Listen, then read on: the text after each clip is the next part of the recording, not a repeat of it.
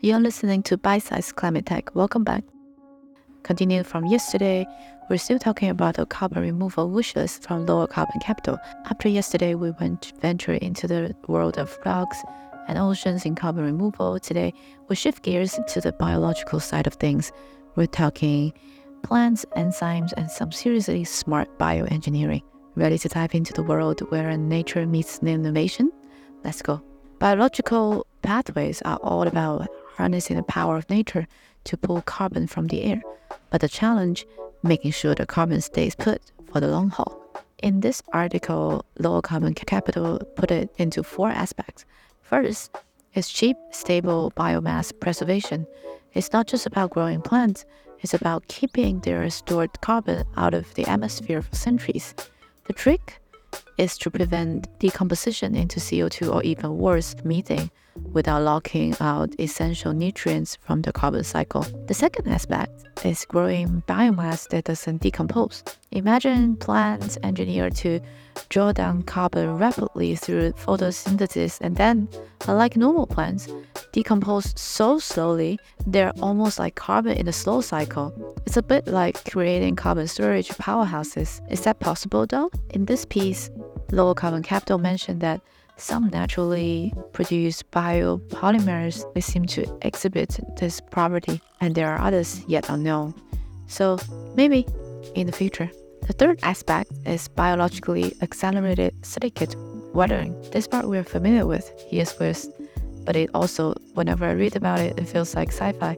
We could speed up mineralization and thus carbon uptake with chelating agents, oxalates, and enzymes.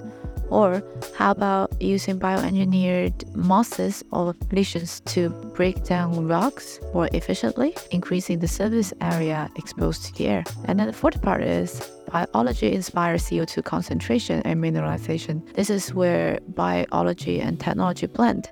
Think enzyme-enhanced membranes for carbon filtration, inspired by how our body handles CO2. That's immense potential in mimicking nature's ways of transporting and mineralizing CO2.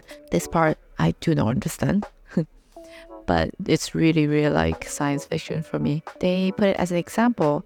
It seems feasible that we could engineer enzyme-enhanced membranes for carbon filtration and concentration. For inspiration, you can also look to components like carbonic anhydrase in your lungs, or hemoglobin in your blood. It's getting too much detail now. I think we can just end there, and that's all they have mentioned in the biological pathways. And there you have it.